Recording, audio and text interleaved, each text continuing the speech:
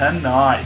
Mesut Ozil's marvellous performance leaves us stroking it while we talk about our full-blown directions and wonder how Arsenal's split personality performance could chuck up such shit and diamonds. All this tonight in this and Ask Brothers Rankcast. Welcome to this another Ask Brothers Rankcast. Episode 7, 10 wins in a row. We never thought we'd get here, but we're here.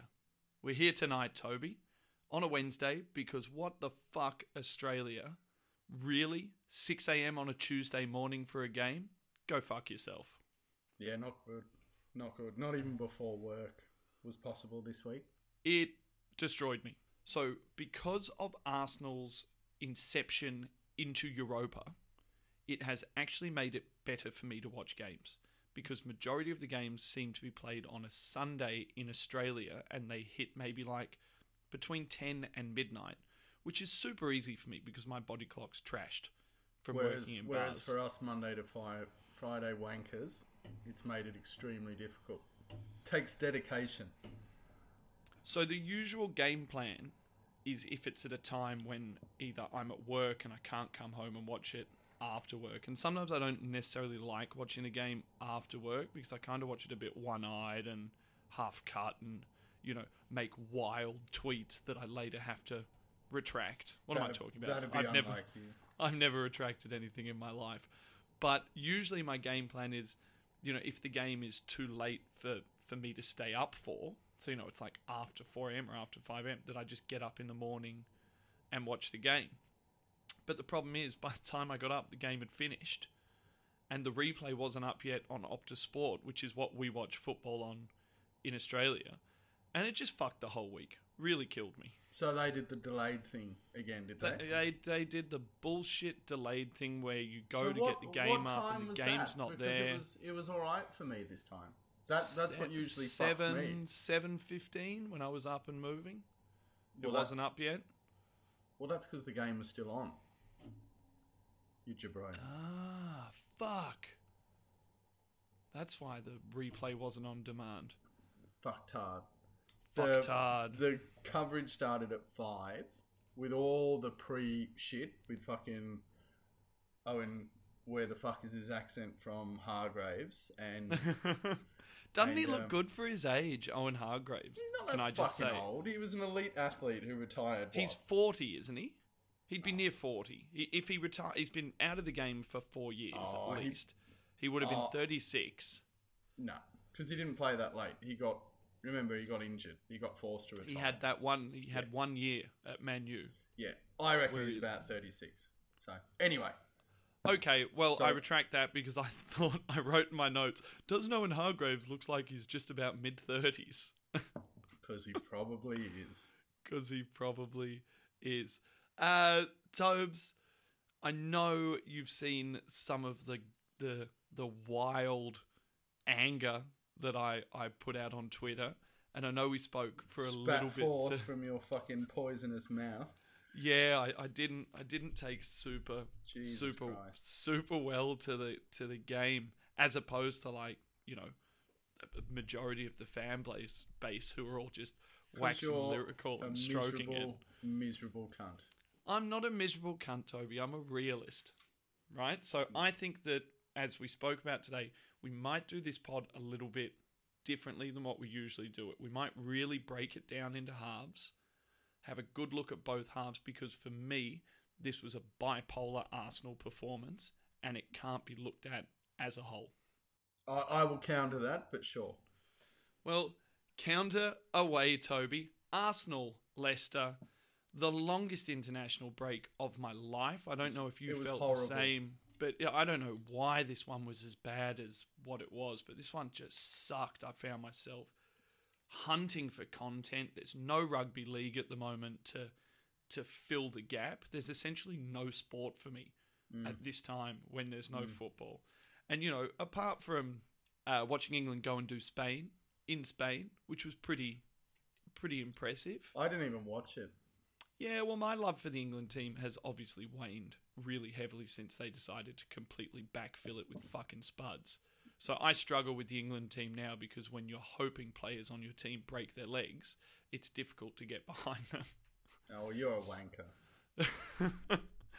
Anyway, so I felt that the international break kind of the anticipation for the Arsenal-Leicester game, it seemed to be as high as what I'd seen the anticipation in the fan base for some time.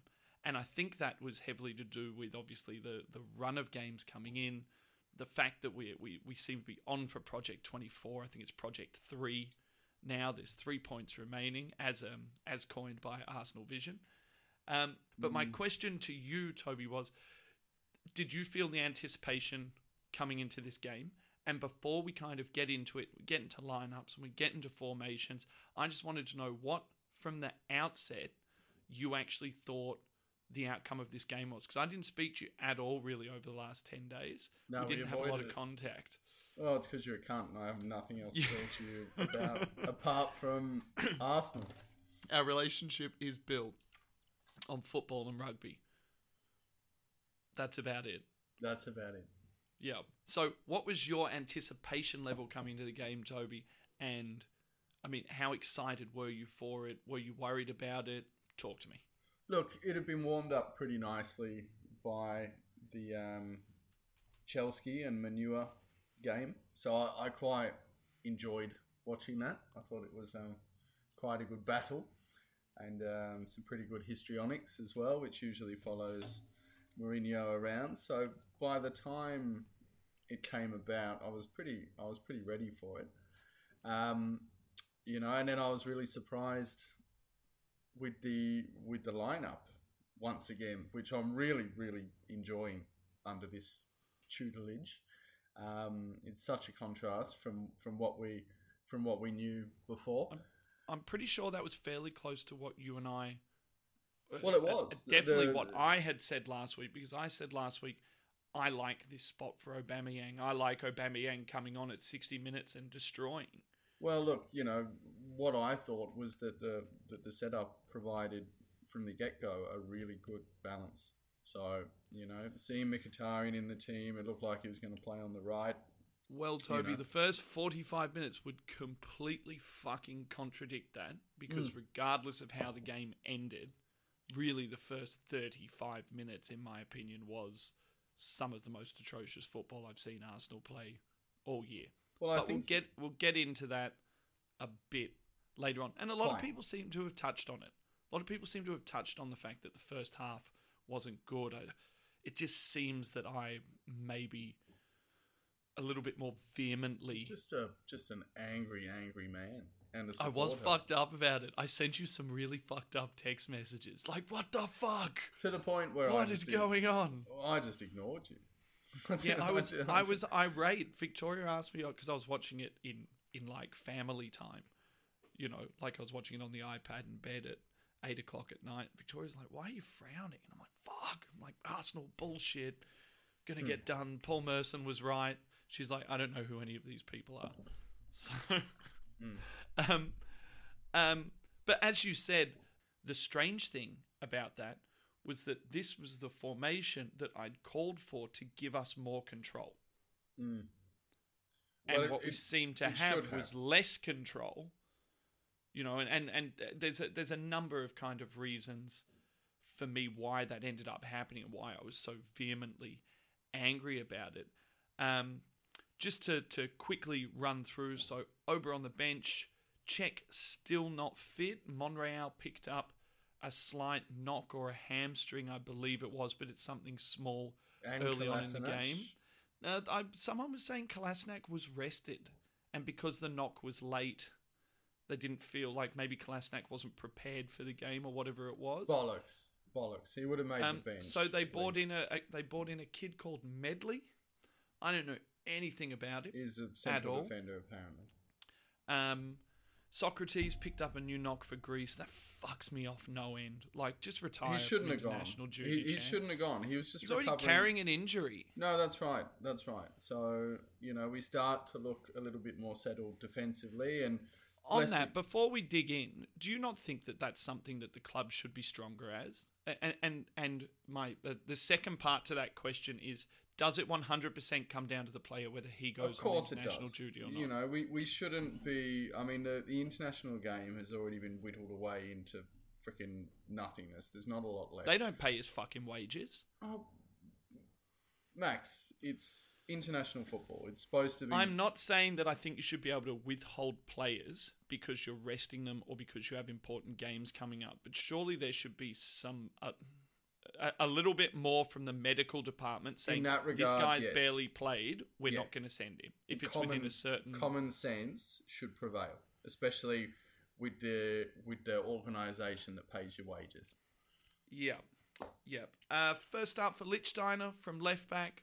I wasn't that worried about that because he played at left back early in the year and I thought he looked okay. Yeah, and I was surprised, but it was the natural thing. Yeah, much more natural than putting Granit Xhaka back there, which caused me to shit. Yeah, to shit a little bit in my pants. Mesut Ozil, out of the 10. Exactly what we've been calling for, exactly what we've been asking for. We all know what happened. We'll get to it later on. But one thing that you haven't alluded to was who was on the bench in order to... Exactly. Rambo. Exactly. Which I was actually just getting to. If you hadn't have gone and maxed all over me. Oh, well, fucking enjoy it. Enjoy it, buddy. So, Mesut out of the 10, Rambo on the bench. Really great opportunity for Mesut to, as we have coined now, lay down a shit marker and say, this is my spot. Mkhitaryan and Iwobi wide. Yep. And obviously that leaves Lacazette, the informed man, up top. So if you go back to our last podcast, Toby, bang on. Bang on, except we called for either Welbs or Iwobi off the right, and your banging man to start on the left. You did. I called for your banging man off the bench, and you told me I was silly. Okay. You told me I was silly, Toby, but I am not silly. As far as Leicester go, when they were going through the team lineup, I was nodding away. You know, Evans, Maguire, Chilwell, Kasper Schmeichel, Iheanacho, Vardy up top. Ndidi looks like a beast. Ndidi looks like a beast. That Mendy lad who they actually brought in to replace Kante as well, who'd apparently been injured the whole time. You know, he was quite good. Anyway, I was looking at Leicester as a team and I was thinking, that's a top 10 team. And I started to become really worried about it to the point where just before the game kicked off, I wrote down, if there's a banana skin to be had in this run, this is the one I'm worried about. What I hoped was that we didn't advance too high up the pitch, get the wingers too high up the pitch, and let Iheanacho and Vardy run in behind us on those diagonal balls the way that we got done by City. And what happened, Max? Exactly the thing that I put down. And my next point is my next point is to say early chance to Leicester, Arsenal way too high. Exactly what I was saying. Followed by a second chance to Leicester, which I was like, what the fuck is going on? Followed by a third and then a goal. Followed by a handball that I thought was pretty much a handball. Yeah. Followed by a goal. Yeah. So we could have been fucked.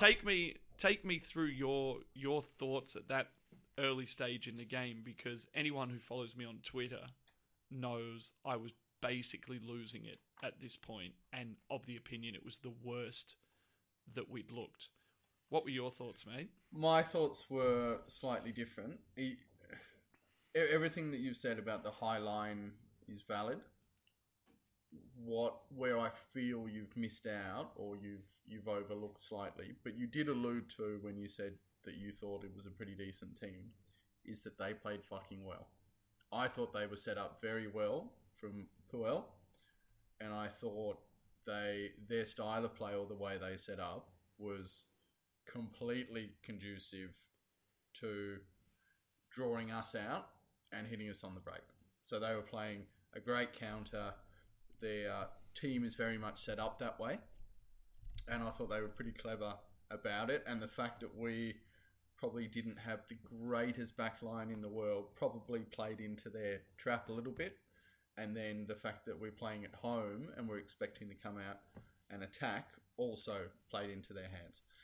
So whilst I agree with you, a lot of my notes from that first half were about Leicester playing really well. For 35 minutes, Chilwell had Bellerin absolutely in his pocket. He run him ragged, absolutely fucked him, and I was sitting there saying, "Oh well, there's England's left back for the next 10 years." Yeah, well, I mean, he's going to give Shaw a run for his money. Oh, he's going to give Shaw a run for his money for sure. I liked him. Very composed. I like him. Strong. Fucked Bellerin a couple of times. Not physically, small shoulder either to shoulder for a left back. No, but I mean, he's not big for. He's no Kyle Walker. He's no Mendy. He's no giant monster. Well, Kyle Walker's not giant. Well, he plays like a giant.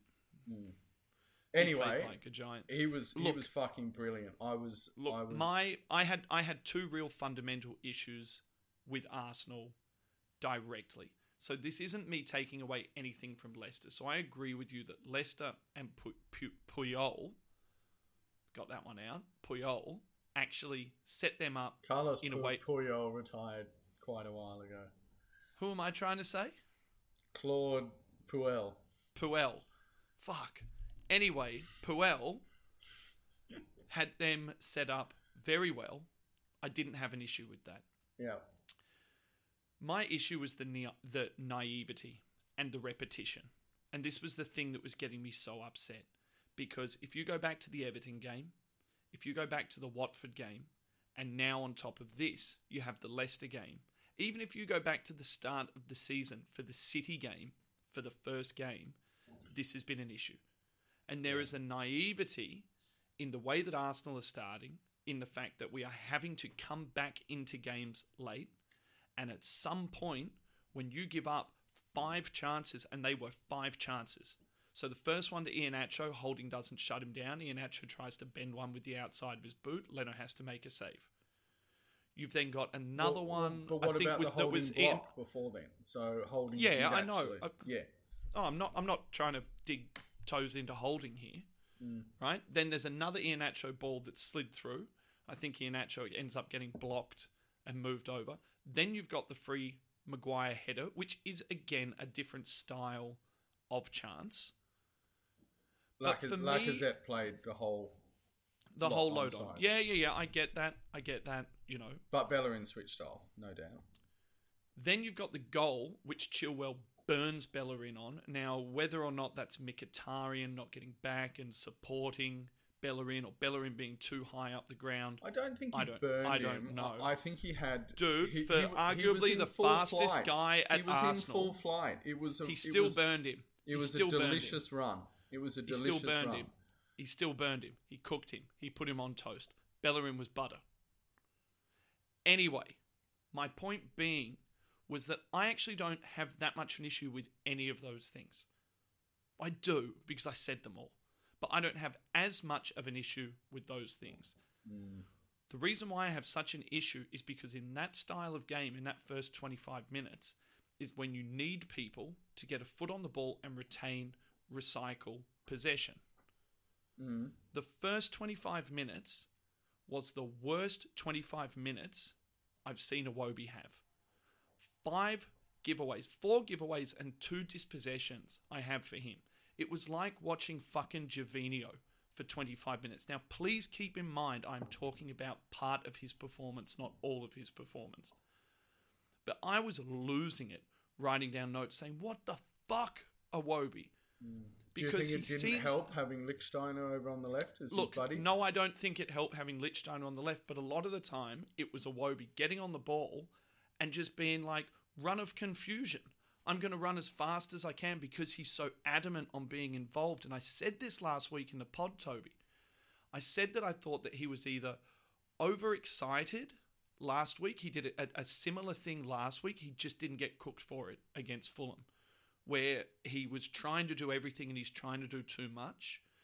He's either overexcited or he's trying too hard to make things happen. And in that early part of the game, when you're trying to wrestle back control, Ozil kept dropping deep, picking up the ball, and it was Ozil who kept feeding Iwobi, and Iwobi kept either getting dispossessed or playing eye of the needle balls that just turned possession around. We were playing such a high line, the ball kept pinging back.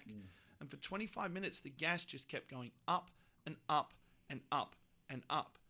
When you add that into the fact that Granit Xhaka had a fucking stinker on top of it, an absolute stinker, got dispossessed once just standing there with the ball, it made it impossible for Arsenal to ever actually get control of that game. The reason why I'm so upset about this is we're now, is it 9 games in the Prem? Or 8 games in the Prem? No, 9. Oh. However many games into the Prem we are now, and I'm looking at things and I'm thinking, I was seeing that in the first game of the year. And by this stage, coming to the end of Project 24, what I expected to see was improvement on the fundamental issue with Arsenal from the start of the year, which has been what? Slow starting. And I guarantee you, Toby, when we go to Liverpool, if we do that same shit and we turn over the ball the way we turned over the ball and we play high wing backs, we will get done. We'll get done by Salah. We'll get done by Mane if they're fit. I know they've got a load of injuries. But that was the preface for my general, hardcore cracking it of the first half and why I was so livid. You know, all these people called out Paul Merson and said, oh, he wasn't a gooner and, he was just a gobshite and a dialer quote. And I think we've called him a gobshite and a dialer quote before as well. But, when he said a couple of weeks ago, I think Arsenal are due for a thrashing. Yeah. And I 100% agree with him because we cannot... 15 of our last 16 goals have come in the second half, and we've gone into every single game either 1-1 or behind at halftime. Well, look, I saw a lack of cohesion from us, but I thought that was enforced by their play. Now, there was some really interesting stuff. I know they dragged us out. I know they hit us on the counter. So all of that stuff that you said was absolutely spot on. But we found it hard to retain possession because of their setup. They pressed us hard. They somehow managed to win numbers in midfield. And there was something really clever that the expert commentator was saying, was that Chilwell was actually going into the midfield to overload the numbers. So they were actually playing with a back three, and then in parts of possession or out of possession, Chilwell was running into midfield and overloading the numbers. So we were getting broken down, they were winning it back and then countering really quickly. So I thought their setup had a lot to do with it. Perhaps certain players of ours missing, definitely like your Monreals, potentially your Socrates as well, would have influenced that. But I thought they had a lot to do with our poor start. So let's kind of take that into consideration when we're thinking how much of a drumming we're up for. So you could be right. Yeah, I mean, it could be your 4-0 after 20 minutes at Liverpool. It could be your 5-0 under the Wenger era, against Chelsea when fucking Oxlade-Chamberlain got sent off. It was, or Kieran Gibbs when the ref fucked up, which one it was. But wrong name, Berlin.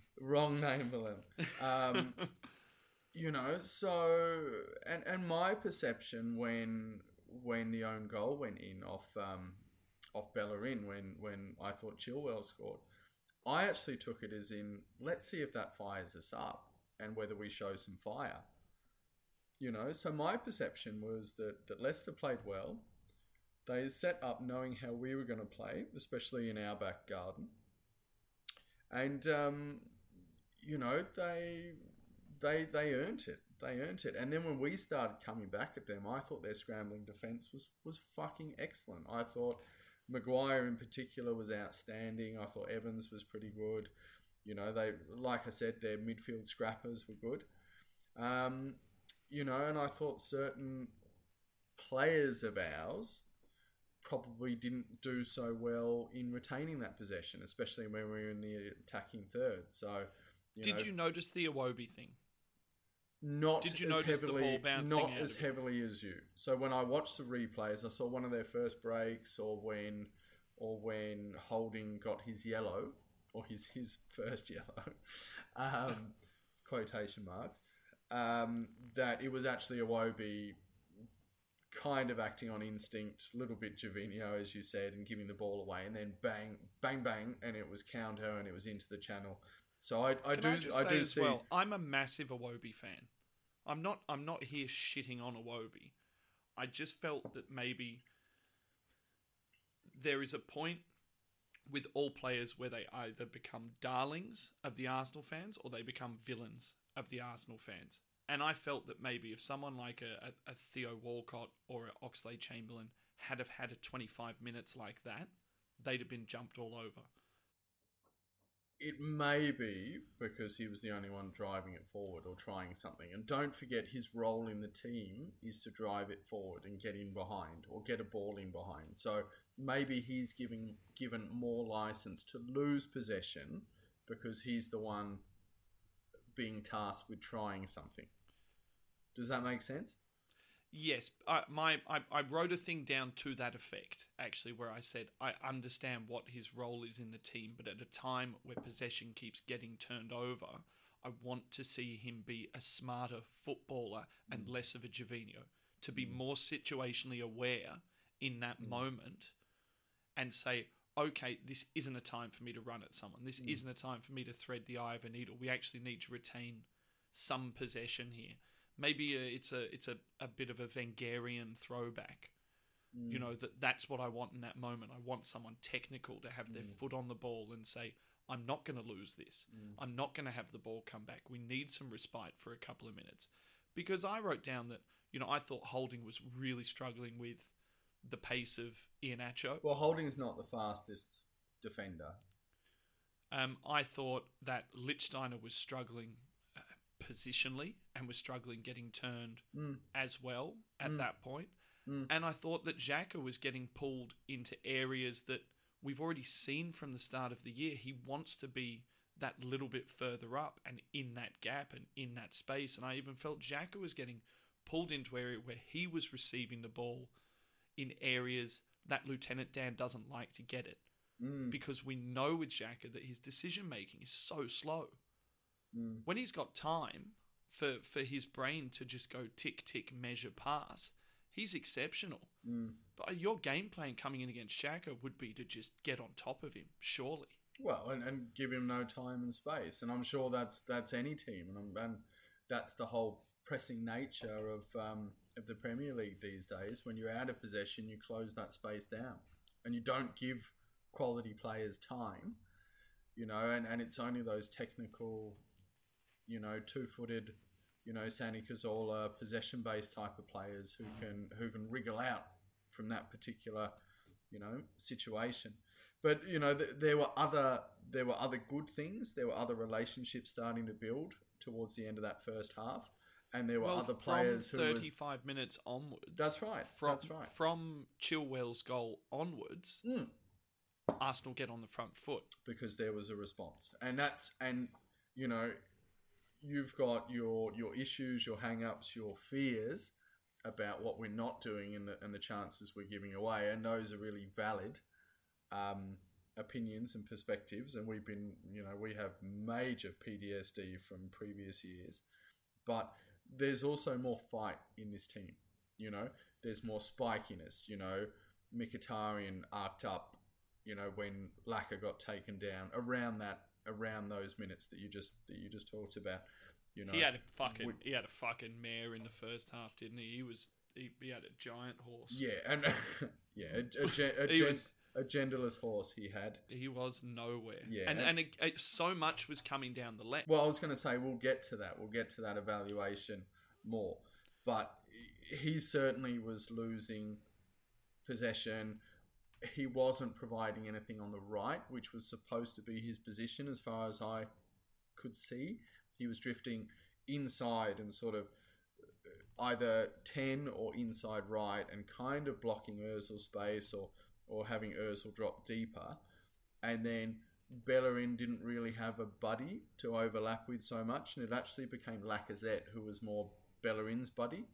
And that's something that I've seen quite a bit over these games. So, look, I absolutely value what you've said. I didn't say it. I didn't say it. I shouted it vigorously. Slightly less value your fucking just ridiculous, ranty, fucking hate-filled poison. Do you know what? I think it came from a place of fear. And now I've got it out of me into the microphone. I feel much calmer. Well, that's good. I'm glad this podcast can be your Valium or your fucking Temazepam or Xanax or whatever the fuck. It's where I get all my Arsenal angst out. No, well now you have Twitter for that. Let's tear it back. Last time we stopped ranting, Arsenal were on the front foot. We were a goal behind. We'd managed to get it together. Bang.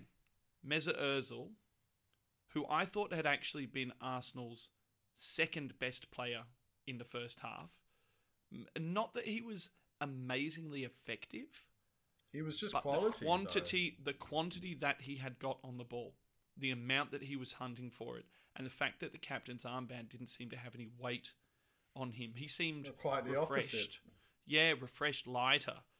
Ready to get at it. Well, let's go into the happy place. Let's talk. I'm moving, and this is why I said this is going to be a bipolar podcast, because basically it's 2 games in one here. But let's talk about it. Let's talk about when Mesut grabs the bull by the horns and strokes it into the goal in this nonchalant, world-class...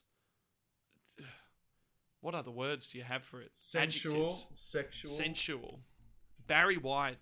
Mesut Ozil Barry Whited the shit out of this game. Oh, yeah.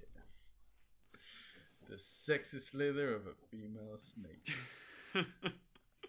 You're going to whack him fast or you're going to whack him slow? I'm going to whack him slow, then fast. Talk to me about Mesut Ozil and how much of a boner you had for him at this point when he stroked that goal home. Oh, it was pretty hard at that point. I was over the moon. Like, I really, really, really loved that finish. And my words were class and sublime. And then I was just happy. And this is such the difference between you and me in this game, because I had this sense that it was going to be okay. And this, and before, don't want to go off on a tangent and not talk about the goal, but there's been discussion lately about finishing with our stronger team or strongest team and winning the battle with, pace and physicality and commitment and all that stuff. And I just really enjoyed seeing this unfolding. I didn't think in this game that we won the battle as much. Against Fulham, we won the battle.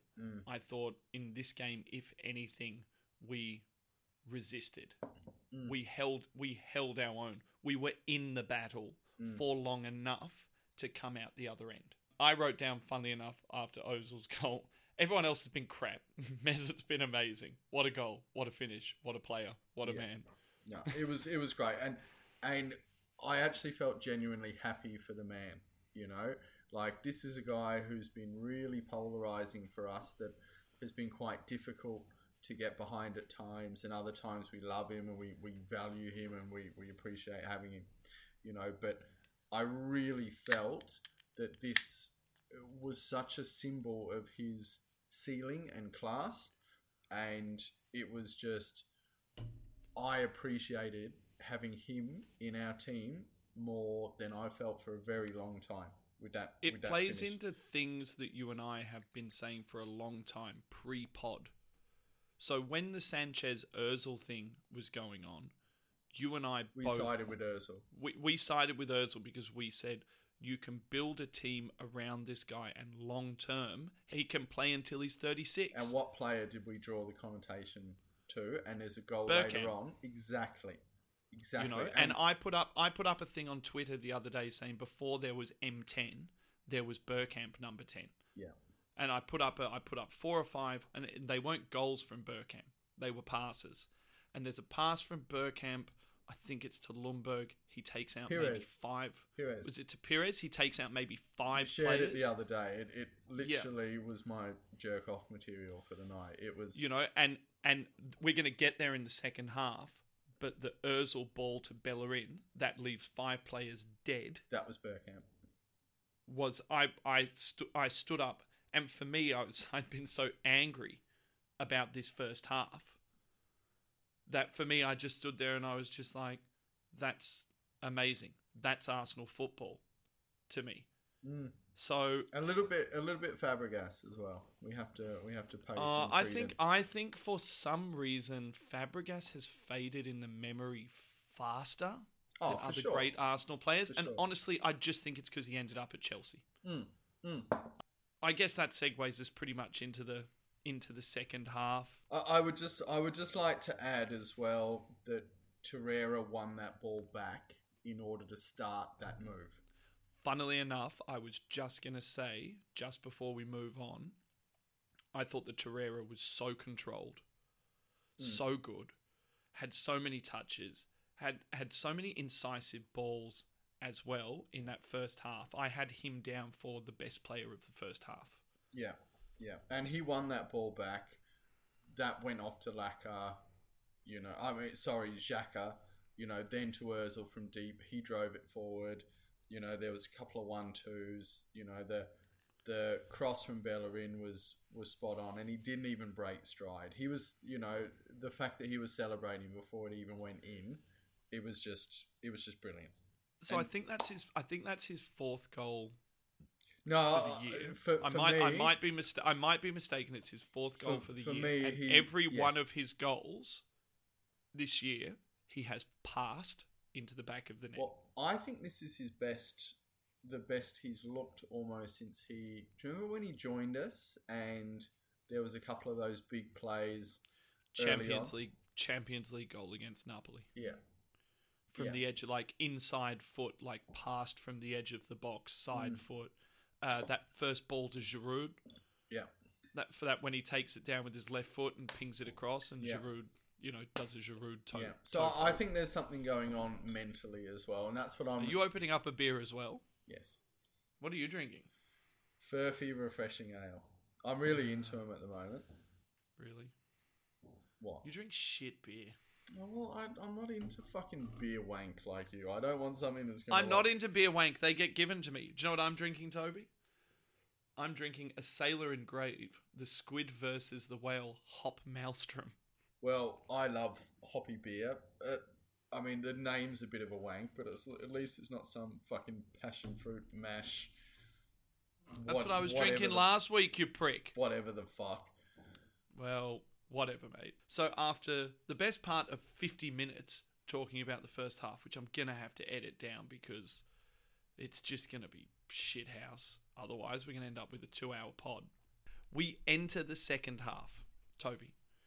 And the first thing that I write down in the second half is, I actually think Bangin' Man would have been the better choice, even in the first half. Would like to see him come on. First thing I wrote, because I thought that Leicester were incredibly compact in the first half, and that maybe where the actual space was a ball in behind. Maybe. And I felt that our tempo was down, and I felt that our tempo has picked up in the second half, definitely in the last handful of games. I don't know if Aubameyang improves our tempo. Our tempo comes more, Lacazette and the build-up play and the hold-up play. He loves a touch and move, Bangin' Man, and when he runs, glides. we'll go through when he ice skates through the center of the pitch later on. I think that you sort of see what he brings, which is once you have a guy who's running that hard and that fast, defenders, midfielders, no one knows what the fuck to do. No. They're like, where do I go? How do I get here? So second half kicks off, Toby. It's like a different team again. I don't know what Emery's saying to these guys at halftime or what he's doing at halftime or if this is a genuine tactic to reserve and then blow teams away in the second half I don't know, but something's going on because 14 of our last 16 goals are in the second half. What did you see, mate? An unbelievable performance. Because that second half of football for me is maybe the best half of football I've seen Arsenal play all year. And the first 35 minutes is the worst half of football I think I've seen from Arsenal all year. Yeah, well, I think it shows an incredible amount of character. And I think it's a real positive thing, you know. We've let in a few opportunities. Yeah, we haven't covered ourselves in glory. Yeah, we're still not great from set pieces, but fuck me, we put it together. And that goal going back to the first half before we move on in the context of the game was fucking huge. Oh, so immense. And you asked me about the second half performance. How does that first half goal affect the mentality of the Leicester group? So I think it broke them, but I also think physically they were broken, and but it they comes put back in a to something. shift. That's what I'm getting to. They really put in a shift. So a couple of things. Does this extra training and fitness, the obsessive fitness that we've been doing, is this the reason why in that second half we're blowing teams away? Because teams, they're trying fucking hard to destroy us and I actually reckon they're cashing out a little bit. And then the game is opening up, and our quality players, you know, in the centre, you know, your Ozils, your Torreiras, your Xhakas to some extent, you know, these beautiful passes of the ball. We'll get into that. Perhaps in that first 35 minutes, he wasn't so bad. No, he was poor. He was still poor in the second half. I really feel like there was a couple of elements, but there's something about this team. There's something that's changed in our training regime. And then, like I was saying, the quality of those central players being able to retain a bit more possession because the other team just cannot press that way for the entire game. And then all of a sudden opens up space for counters and balls in behind. And I feel like this is what had changed. There's one caveat to that, and that was Ndidi hitting the crossbar, smashing the crossbar against the runner play though. But it showed our sort of fragility from set piece. So, you know, like we'd shown in the first half, and Iwobi went to sleep a little bit, lost Ndidi, and that could have changed the context of the game. So this was the most complete, wonderful performance that I've seen, and it genuinely excited me, and I really feel that Ozil was central to that, but there's a wonderful fluidity and movement to our team. There's a growing balance in the midfield, although not resolved, you know, and I feel a lot of that, or a huge component of that has to go to Torreira. So, you know, things are still good. Things are still happening, you know, and we've got a couple of amazing examples here where we're actually reflecting on, you know, some of our absolute heroes from the past, and then really enjoying the players that we have now and some of this togetherness that we're seeing in the team. So for me, in the second half, I thought that the resolve, the togetherness, the drive, and the hunger to go and get those goals, and the hunger that we've had to continue to get goals. For a long time, you and I always used to get upset about us not putting the foot to the throat. And I mean, we could have finished this game 5-1. Laka Bombs won. Laka Bombs too. He had another one that was a half chance as well. You know, there's still a couple of balls that Mickey Bombs too. Yeah. I mean, and again, or two half chances. There was a few different pods that pulled that up and said, you know, there's a lot of goals left on the table. My question to you, just before we run through these two goals, because we are going to spend some time talking about these two goals because they are exceptional and beautiful. But my question to you is, what we haven't seen yet is Arsenal being able to put on one of these second half performances from multiple goals down. So do you think that regardless of whether or not Leicester are ahead, let's say the Maguire header goes in, and let's say maybe the penalty gets given, just as a scenario. Well, and Arsenal go into that half 2-0 down. Well, it depends if it's 2-0 down with 10 men or 2-0 down with 11 No, men. No, 2-0 down with 11 men. Then, right? I reckon we can do it. I reckon Do you think that we still, at that point, run over them 3-2? You're that confident? No, I do. And I also think that we've got the bench to change it up. And this is another exceptional part of Emery's management, is he's got a squad fired up. He's got a squad switched on, 16, 17 players who, if someone doesn't perform that well, even for a half of football, they can come on and change the game. We've got a few different physical dynamics or player attribute or even formation dynamics. And it's cool. It's cool. I know I'm being very positive, but, 2 goals... You're just being the anti-Max. It's fine. Fair enough. But I feel that we can change it up, and there's even options that we haven't used. We haven't used Aubameyang central if Lacazette's having a bad game. We didn't use Welbeck at all in this game. We did use Guendouzi, who when he came on I thought was excellent. He was excellent in a cameo.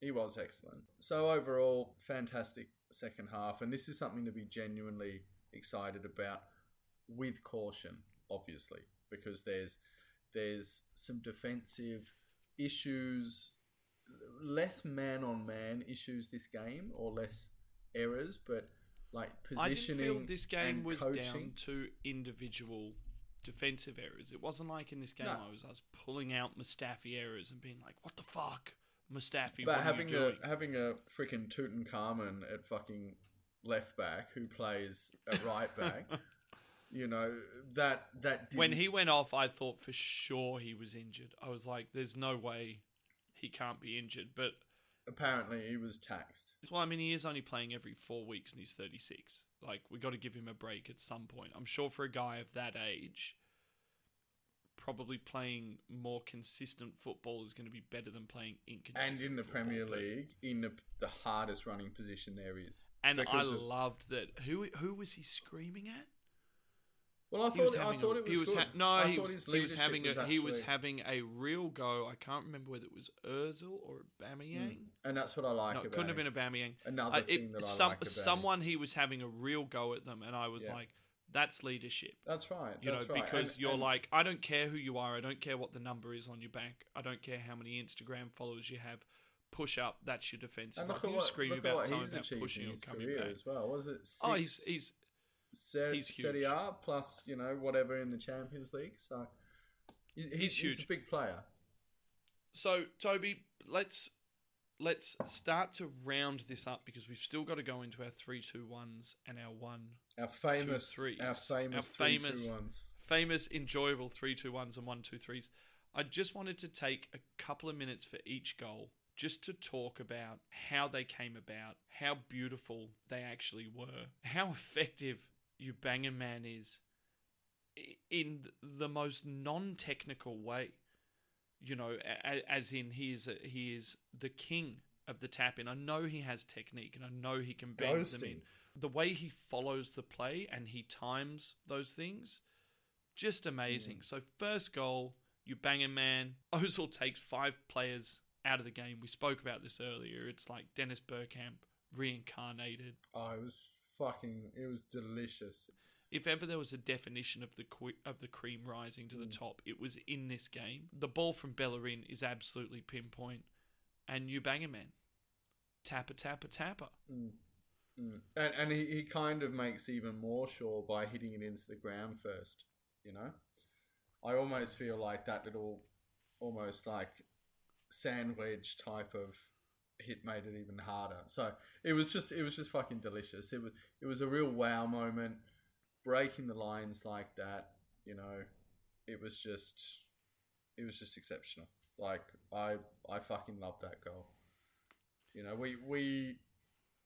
It was simple, but the beauty in its simplicity was almost perfect, you know? So something to be excited about. And then the 1-2 punch. Bang, bang, you banging man. Just amazing. Ozil again. The definition of what we're coming to realise is an Emery Ball goal. I think a Wenger Ball goal was more about what happened in the final third, and an Emery Ball goal seems to be more about connecting the ball from deeper and following it through to the end. Emery Ball seems to be spread over a wider distance of the pitch, whereas I think Wenger Ball was more like, if you look at that Wilshere goal, you know, it's that kind of tick-attack, hold possession, and then go. This goal was the Ozil flick to Guendouzi to Bellerin. My favourite part of this goal, Toby, was Ozil screaming at Bellerin to ignore the overlapping run from Iwobi and play the ball back into him, which he then has the foresight to dummy, which goes into Lacazette. Lacazette's best piece of the game is a ball back to find Ozil, and then the outside of the boot dink that takes Schmeichel out of the game is just is poetry. I think I even prefer that goal. Well, my next question was going to be the Ramsey goal or the second Ubangaman goal. You have to pick one. Second Ubangaman goal for me. And why is that? And it can't just be because it's Ramsey. Because this was throwback. You know, so I'm not going to sit on the fence on this one. I loved that Ramsey goal. No doubt. You know, it started from deep. It almost started from the goalkeeper. There was some it's a bit more hectic, the Ramsey goal. Yeah, and there was some real ad-lib, free-flowing football. Okay? So we'll just park that.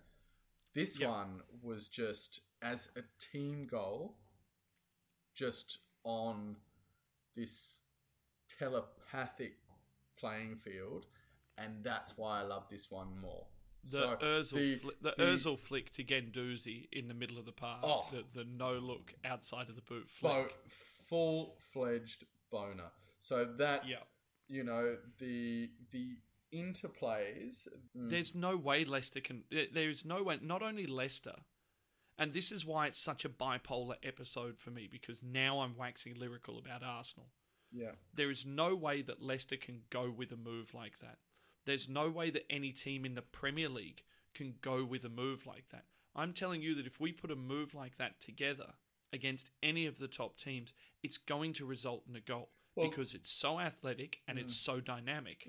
And this is what I mean in terms of that throwback to a time where, you know, we really were capable of better than anyone else. And don't forget what changed in the Premier League when we lost our supremacy was more pragmatic managers coming in, and the big one up top, and the Mourinho changing the style of play. Okay, so into our weekly 3-2-1s, 1-2-3s. Toby, as always, we're going to start with you. Your +3, mate. Who did you have and why? King, captain, Mesut.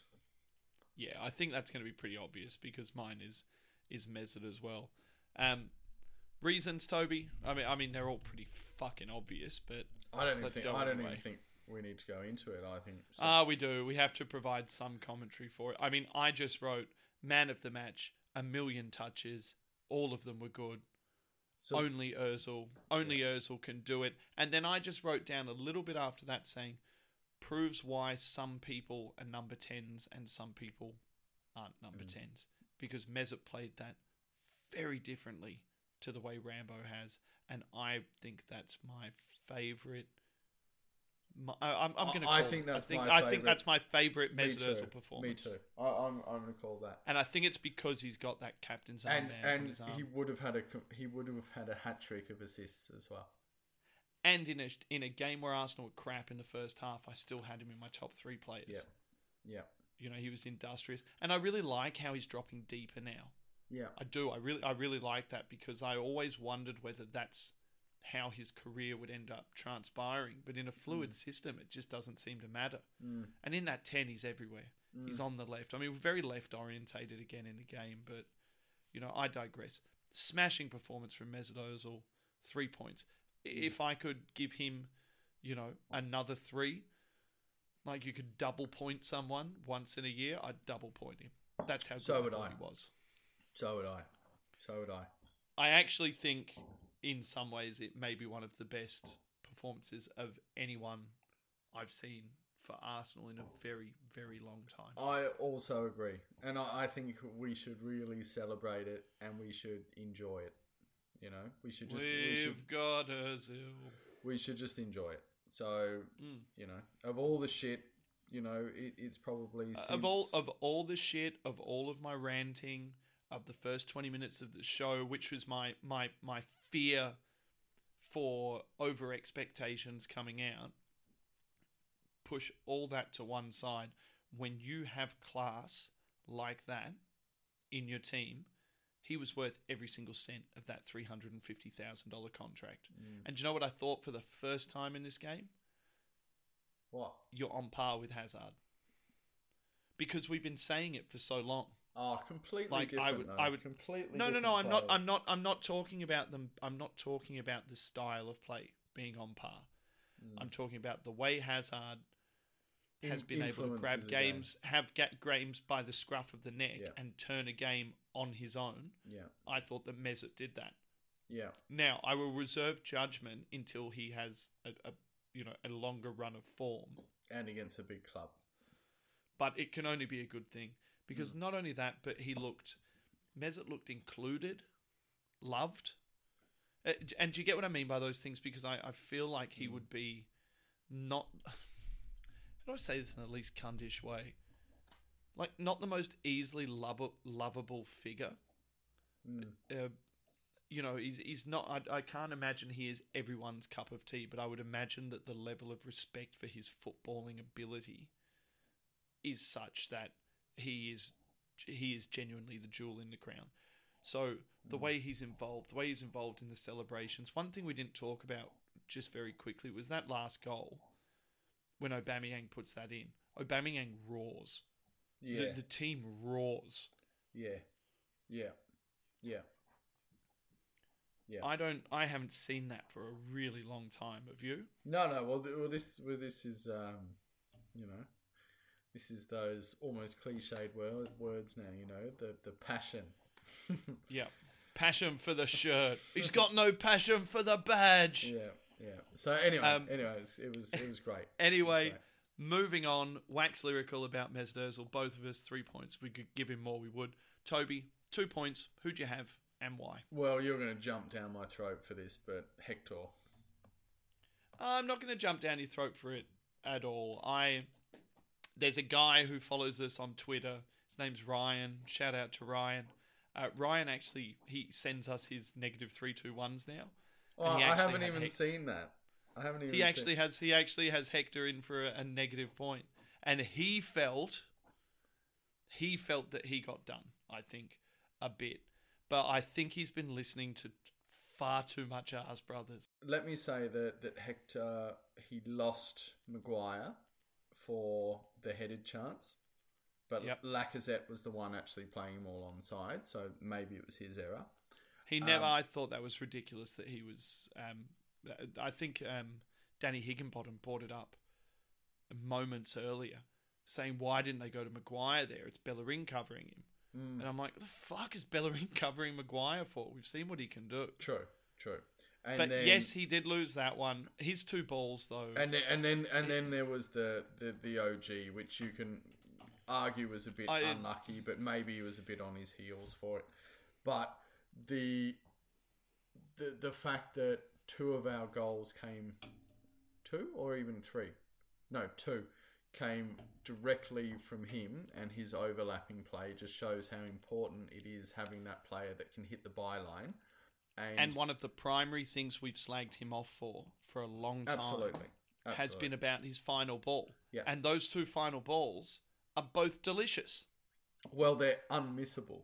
They are unmissable. Yep. I mean, Mesut doesn't break stride doesn't break stride for the first one.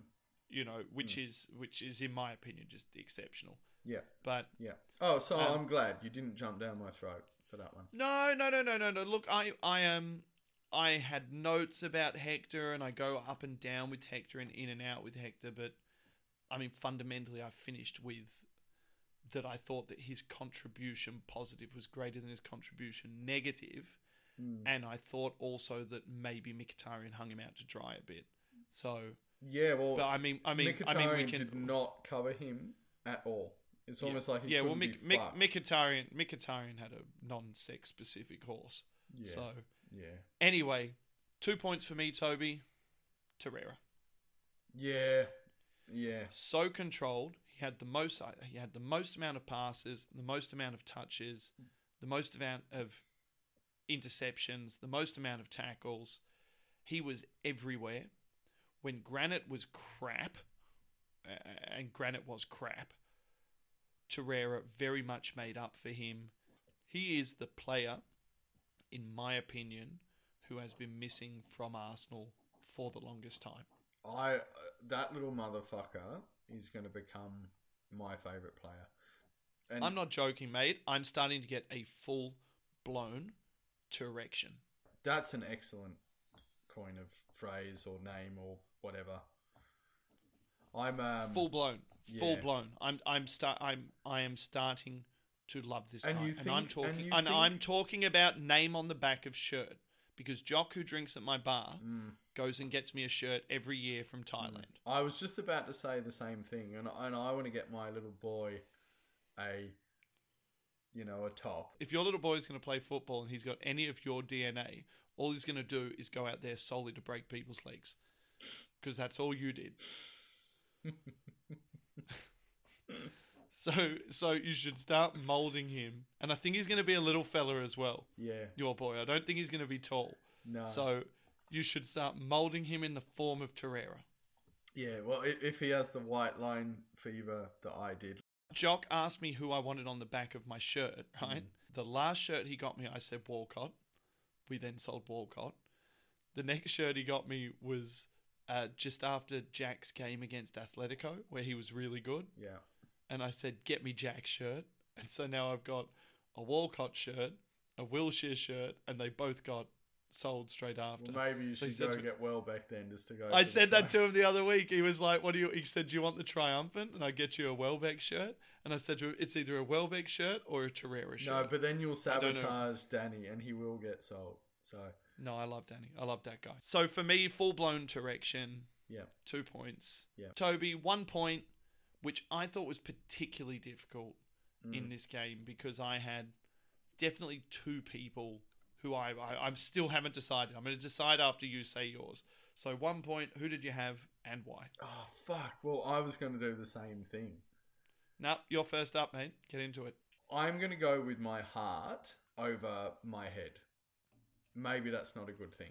Now, I'm going to award the point to my big-bootied boy, Lacazette, because I fucking love that motherfucker. Really? Yes. His shooting boots were so far off. I had him in my special mentions for negative points. Yeah, well, I was actually going to go for Iwobi for his contribution. All right? I understand. Yeah, get fucked.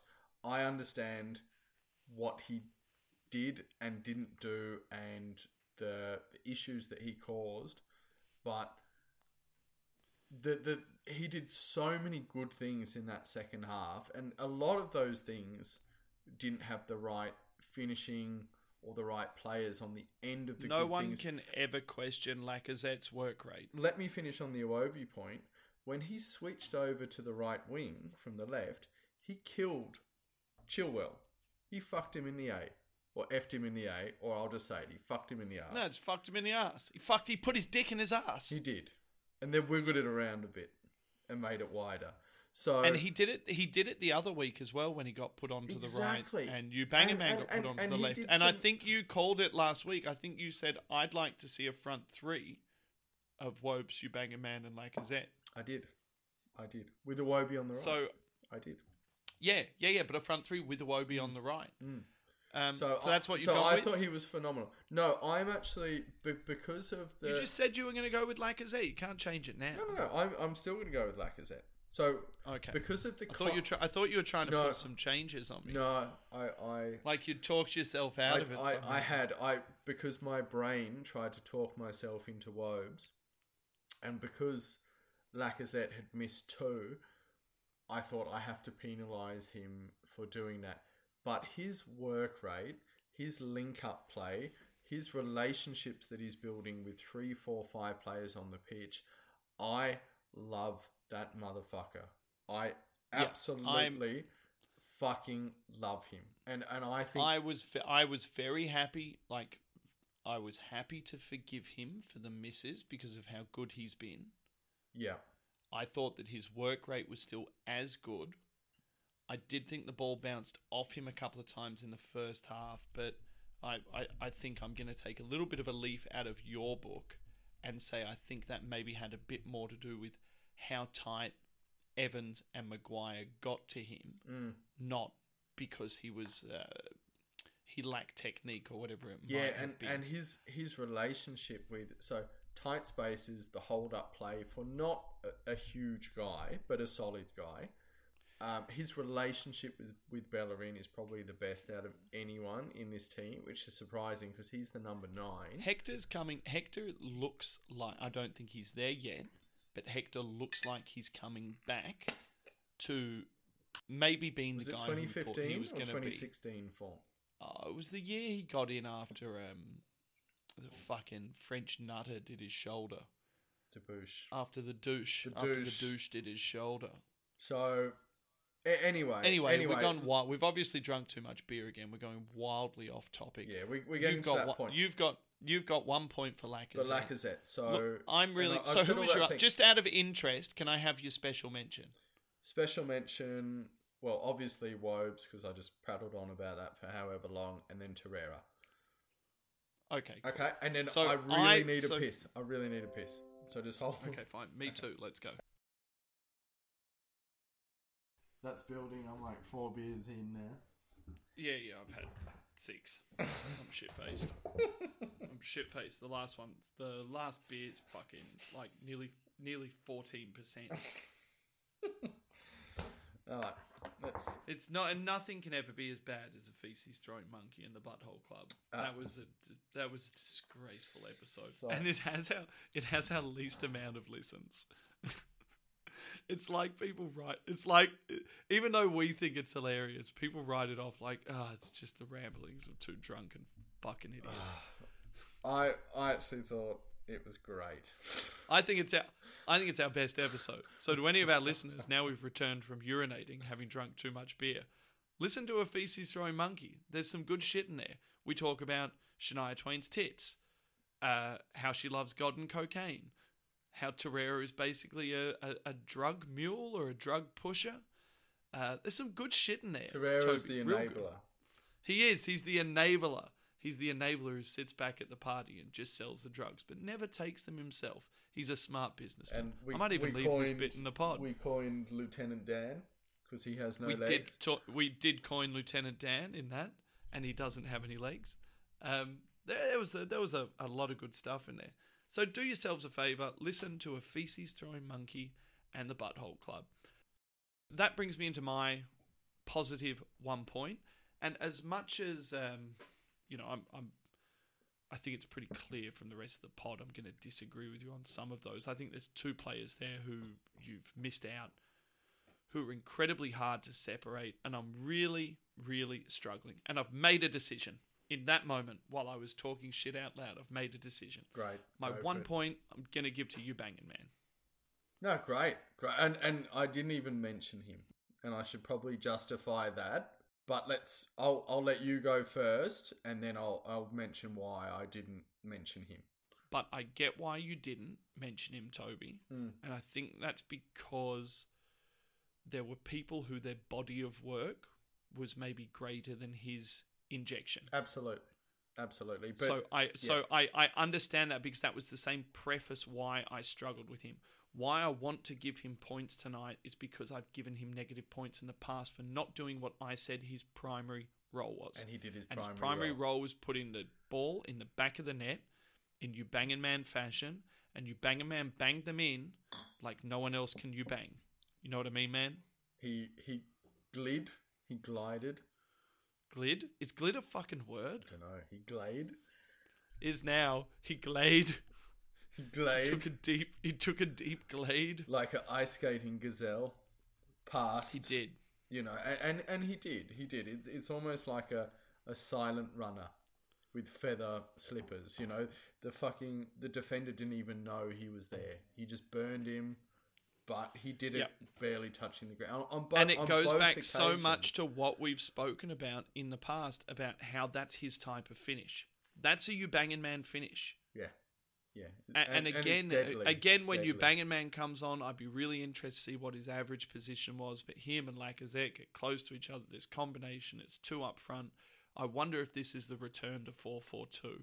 I wonder if this is going to be the next couple of years when we go back to a Heskey Owen.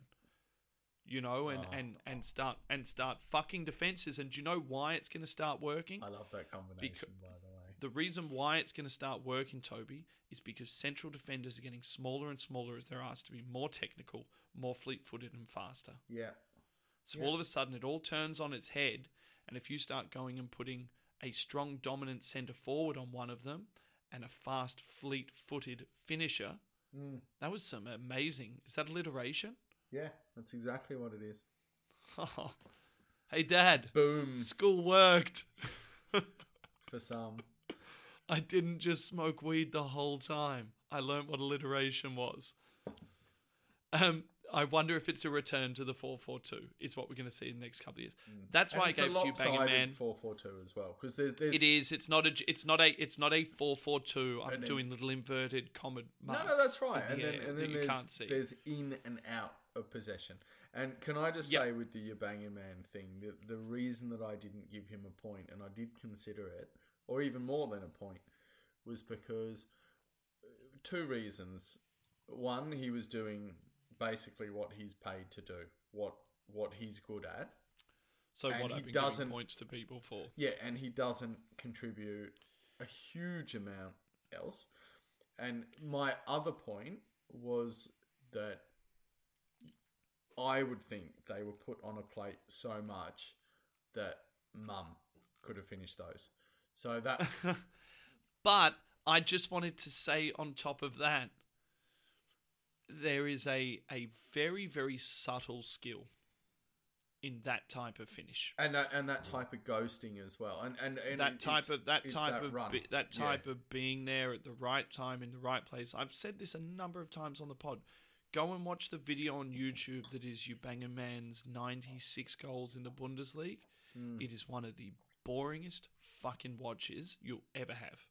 Well, there you go. It is tap-in. It's not tap all in. fire and brimstone and fireworks. No. I'm over it now. I've had a couple of beers and I've been talked sense to, Toby. By whom? Rather than just, by you. Wow. So, Fuck me. I'm going to retire right now. I don't retract anything that I said. I still believe it. That was my first impression, and that was my reaction. Well, your reaction is organic. It doesn't... Said to someone on Twitter, he was like, oh, did you know that this happened and this happened and this happened, and like this person got given man of the match, and it contradicts what you said. And I actually said to him, you know, I intentionally don't listen to any podcasts or read anything until I've written all of my notes and all of my 3-2-1s. Good. And I don't change anything. So this is me as organic as I can be. Yeah. Having said that, the one special mention I wanted to make, who I was really tossing up, was for Mustafi, who I thought was, for 2 weeks in a row now, particularly solid, a little bit better with his passing, and really held his own in the back four. Yeah. This is from someone who has basically been saying, I want to take the guy out and fucking shoot him and put him down. And drop him in a lake somewhere. Yeah, and just forget about him. Weighed down with something that won't, corrode or break down over time. So Mustafi was my special mention I decided I wanted to give it to Oba because at this point, I'm quite worried. I keep saying it every week. We are going to do this. Toby, actually, this one's on you. We need to go through and we need to collate all of the 3-2-1s and the 1-2-3s. Yeah. But I've got a funny feeling you Banger Man is actually going to be maybe in the bottom 3. Whilst being like the top scorer in the club. Whilst being the top scorer. Not history, but like in the Premier League. Like he's close to Salah. Like he's like I get it. I'm really worried. So I think when we're gonna take this narrative of people doing their primary role, I think when you Banger Man completes his primary role, he's worth a point. Yeah. He's worth a point, especially when he scores 2. Despite all the work being done without him, I actually think there's something, and I said this earlier, about his hard running. He's in the right place. No, and it's his hard running from deep as well. That's right. That's right. Defenders, central defenders, defensive midfielders, like... Reading of the game. I don't know whether to go with him. I don't know whether to drop off. Yeah. I don't know what to do. Yeah. And I can't hear him because he's a silent pillow-footed gazelle. He did glad on ice skates. He did glad with ice skates across the turf. Glad. I'm so glad that he glad. Oh, I'm drunk. So we should probably wrap this up because it's going downhill fast. But into our negative points, Toby. Let's start with your -1. Who did you have for -1 and why? Oh, little bit hard, but I went with Lichtsteiner for -1. And let's. I'll try and give some reason behind that particular judgment. Was that although he did an okay job, he was a reason for quite a lot of the breakdown in play, especially on that left hand side. So I absolutely understand that he was playing on the wrong side, and all of his natural width was taken away in his positional sense. But overall, we have to give someone a point, and I felt that he struggled somewhat. So Lichtsteiner was definitely in my bottom 4 or bottom 5 players. I had about 5 players in my people who I was tossing up. Surprising. I didn't give Lichtsteiner a point based on the fact he was played out of position. Yeah. And that's fair play. That's fair. Even though I thought he was probably one of the worst players on the pitch. Okay. Yeah.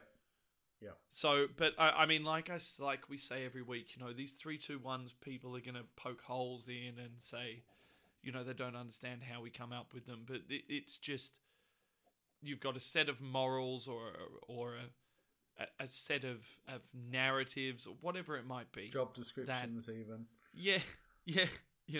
KPIs, JDs, touch points. We throw ideas in a think walk. We cook up some plans.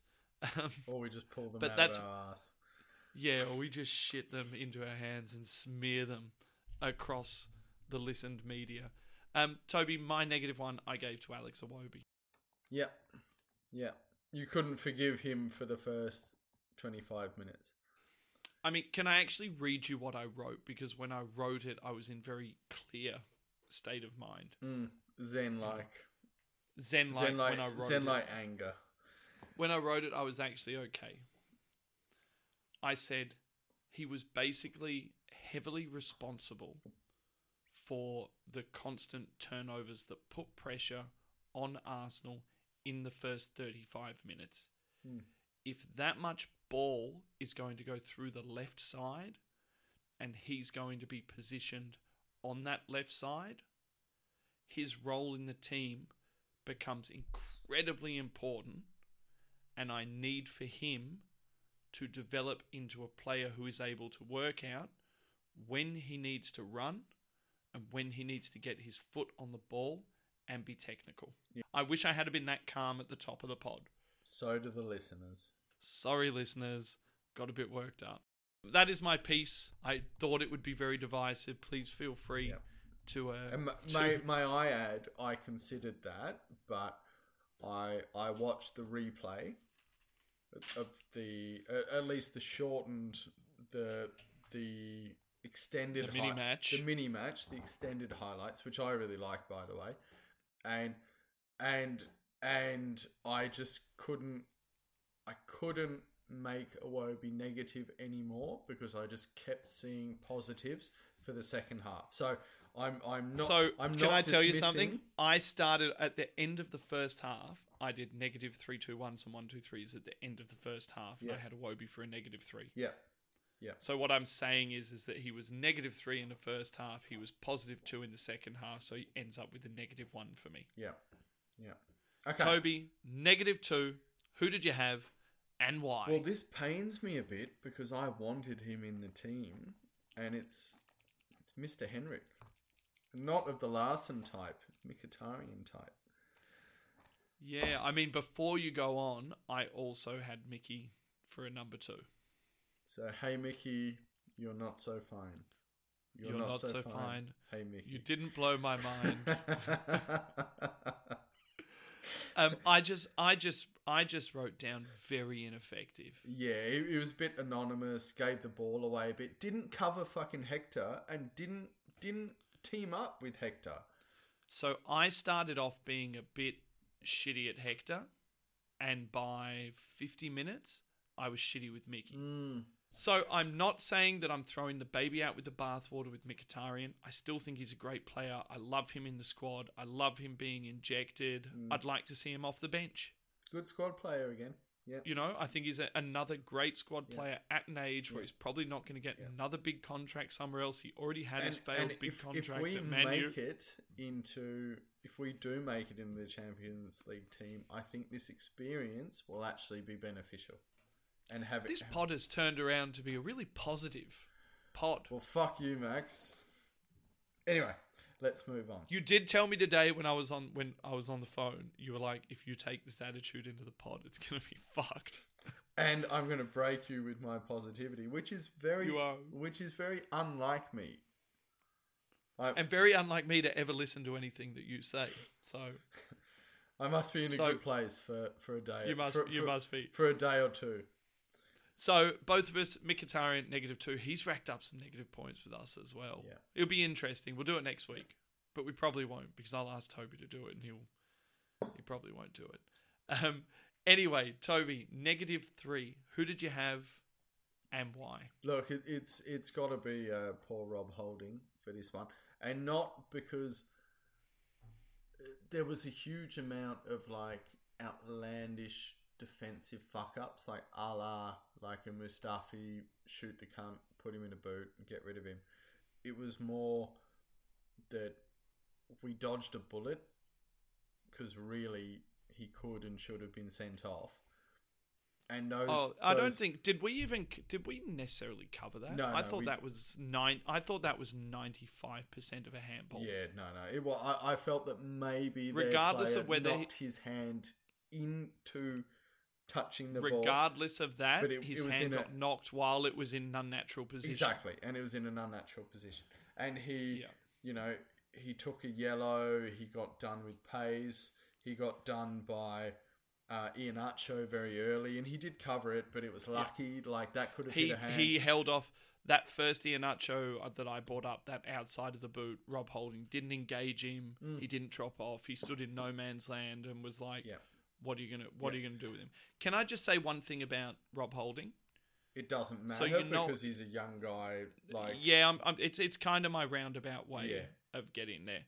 But do you remember I put up a tweet last week about how I would solve the Arsenal situation? I told you I'd basically sell £50 million worth of squad players, including Ramsey, including Kolasinac, including Chambers. Not Danny. No, I give him a new contract on $350,000 a year, 60. and I give him a flat top endorsement. But basically, what I'd do is I'd sell all those guys, and I would buy a world-class left-sided defender. Yes. We have to stop being so sentimental at Arsenal if we're going to move forward. If Rob Holding's good enough, he's going to rise to the top. And if he's not good enough, then he's not good enough. The thing is with young defenders, not a lot of them rise to their top performance level. Not a lot of them get to their ceiling until 26 plus. So 20. Yeah, I'm actually saying 26 as a quite it's a word I'm looking for. As a quite like less conservative. I'm actually saying that as quite a conservative number. I actually think it's a little bit older for centre backs, and I think they have very short career spans where they're at the top of their game, much less than strikers. Because for centre backs, because for centre backs, I think it's almost 50-50 physicality and experience. Whereas for strikers, I think a lot of physicality and a lot of dynamism can make up for a lack of experience. You grow experience and learn how to score goals later on. Early on in your career, you score goals because you're fast and you're strong and you're bigger than everyone. So for Rob Holding at his age, and we've seen this a couple of times with him, he seems to be able to come in for a couple of games and look great. But whenever it actually gets put on him for a 3 or 4 game period of time, he struggles. And I think it was the same with Callum Chambers. Very similar. When he came in against Athletic after Koscielny's Achilles went ping. He bossed it. I was like, oh my God, sign him up. Yeah. He was, I was actually, I remember talking to you about it and saying to him, I feel terrible about it. But when Koscielny went off and Chambers came on within 5 minutes, I was like, this is a good thing. We look better. So I just want to give Rob Holding that kind of little bit of a caveat that, like goalkeepers, I think centre-backs mature later. Yeah. And I think it's probably time he now gets pulled back out of the firing line and gets allowed to. Well, he will to as soon as Socrates gets... No. I honestly didn't think it was just a couple of big errors. And, I just thought he got done. I thought he looked uncomfortable on the ball. I don't think he's a left-sided centre-back. He's a right-sided centre-back. Kept trying to shift the ball onto the other foot. So I just wanted to give him that out. And I also wanted to say, in a game when we were getting fucked, when we weren't holding on to the ball and the ball kept coming back to him. So I also think that the game had an element of responsibility to him not playing as well. It wasn't like he made a huge amount of personal errors. No. And in a game where I found it a struggle because overall it was a positive outcome, a couple of those... In your opinion? In my opinion. Well, it has to be a positive outcome because we should have won at 5-1. Yeah. That's right. And when we missed a couple of opportunities. So, well, more than a couple, probably 4 or 5 even. So, in a game where 2 hours. Wow. In a game where we are, we're trying to find negatives rather than having outlandish negatives that what we're used to dealing with.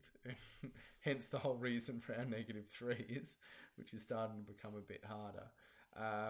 Then yeah. Oh, I didn't have an issue. I didn't have an issue with -3 this week. And Toby, it pains me to do it because he's my favourite. He's my favourite and I love him.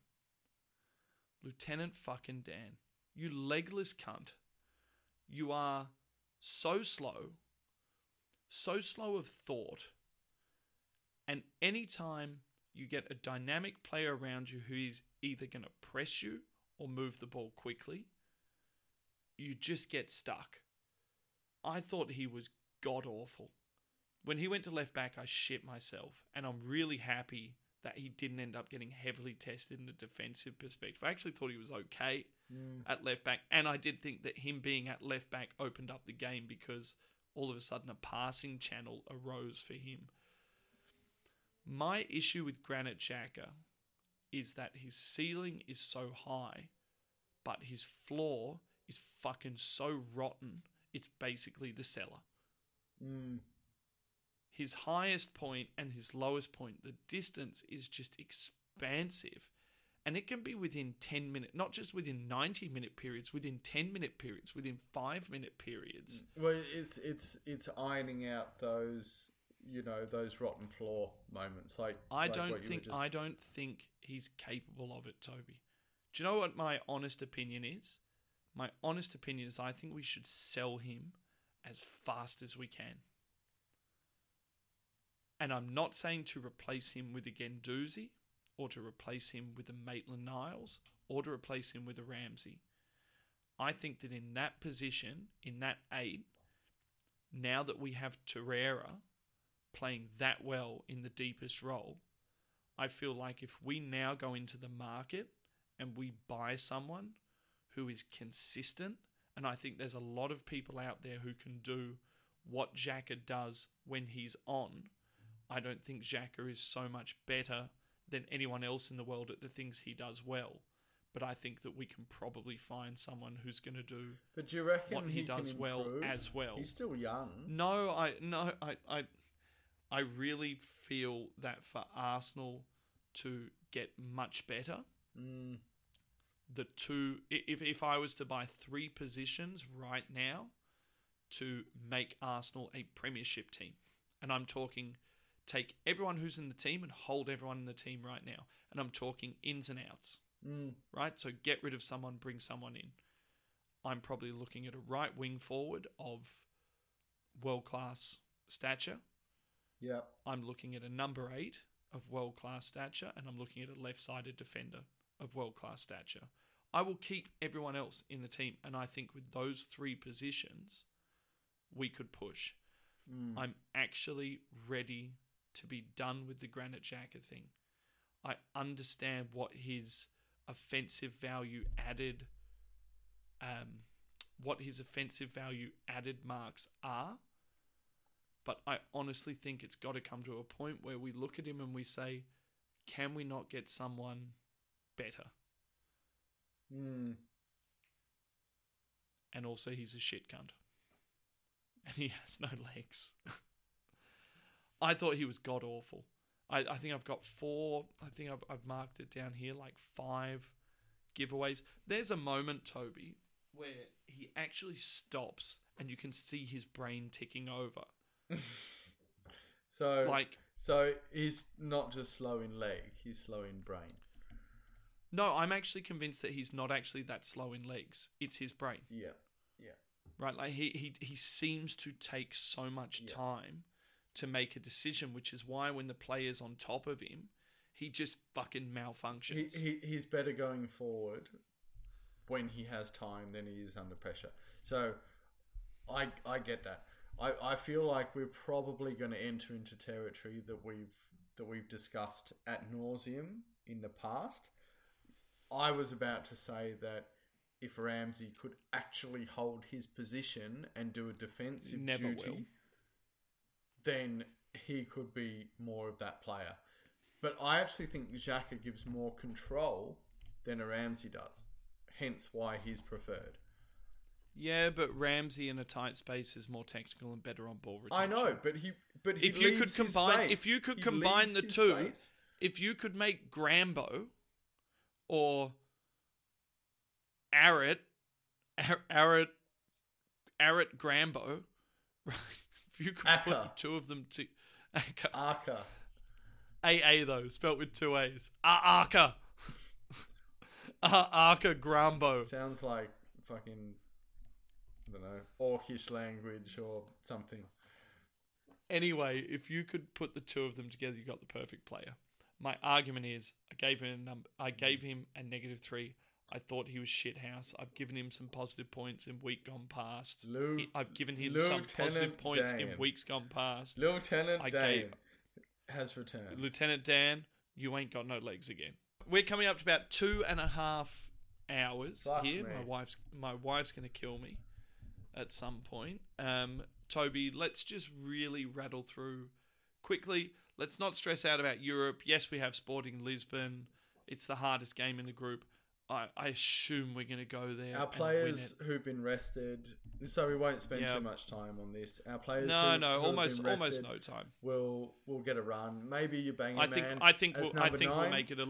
I think we'll make it 11 in a row. Yeah. Well, actually, Welbs didn't play at all. I've got a funny feeling Welbs will start up top. He didn't play at all. Yeah. I think you'll see Smith Rowe. I think you might see Ainsley Maitland-Niles come back in. He's fit. He's fit. I really want to talk about him next week. In another Spend pod. a bit of time talking about him in another pod. I can't wait for him. Next Vieira. There was a video that got put up of him last season, his highlights last season. I love that. I just wrote, watch your back, Granit Xhaka. There's a serious player here. I think we'll beat Sporting Lisbon. And then straight after Sporting Lisbon, Toby, we've got Crystal Palace. You got any fear there for the end of Project 24? Oh, a little bit. My old neck of the woods, Selhurst Park. Yep, I worked on Gypsy Hill in Crystal Palace as well. Usually I would fear that. Amazing hostile crowd. I'd love to go there and watch a game. Best player outside of the top 6. Yeah, in Zaha, but fuck me, they have some problems at the moment. And I tell you what, I would take Zaha at Arsenal in a he heartbeat. could solve that wide problem. He wouldn't track back very well, and we would probably be discussing his deficiencies that way very quickly, I should imagine. But yeah, he'd be pretty exciting going forward. And we've looked at him before. Quick prediction, Toby, for the Crystal Palace game. First of all, I just want to know, do we complete Project 24? Yes, I think we do. I think we do. And a quick prediction? I think it'll be a tough game. I think Hodgson will set the team up really well. He's a good manager that way, and it'll be like a scrappy 1-0 or something like that. Like, we'll get there, but it'll be hard fought. I don't think this will be a Fulham. I don't think it'll be, any of the games that we've overcome where we've really negated our bad first half performance. So I think this will be a nerve wrangling, fucking nail biting, scrappy 1-0 to the Arsenal. I don't think they've got as much going forward. Benteke is not in good form. I think Zaha's really the only one we really have to worry about. Yeah. Whereas the Leicester game, I saw it as banana skin. I've thought this one's probably going to be a win. Yeah. But for some reason, I don't think there's going to be a great deal of goals in it. I think Hodgson's probably going to have them compact and hard to break down. Yeah. I think maybe 2-1, 2-0, something along those lines. But I think a win for Arsenal. Yeah, and then we'll move on to Freedom 35. And that would be like the greatest thing in the history of our lives. Well, no. I mean after that, we've got Liverpool. So, I mean, really everything. Freedom 24 has been building Freedom up to... 35 could happen if we drew. Yeah, maybe. But look, everything's been building up to the Liverpool game. I've made my sentiments clear that I think that if we take the same we're in for a walloping into the Liverpool game, we're going to be in for a first half walloping. Anfield 2015? Anfield 2015? Yeah. PTSD. Anyway, let's maybe that's why I'm so worried, because I've got PTSD. Let's wrap this mofo up. So, but everyone listening to us, one of the more back and forthy, a little bit angry, a little bit more upset podcast that we've had. A lot's been thrown out into the ether. But that's what we do here at the Arse Brothers. We speak from the heart. Toby, as always, thank you so much for joining me. We'll see you straight after the Crystal Palace game, and we hope to get this pod out to you in a very timely fashion. Cheers, guys. Good night. Good night.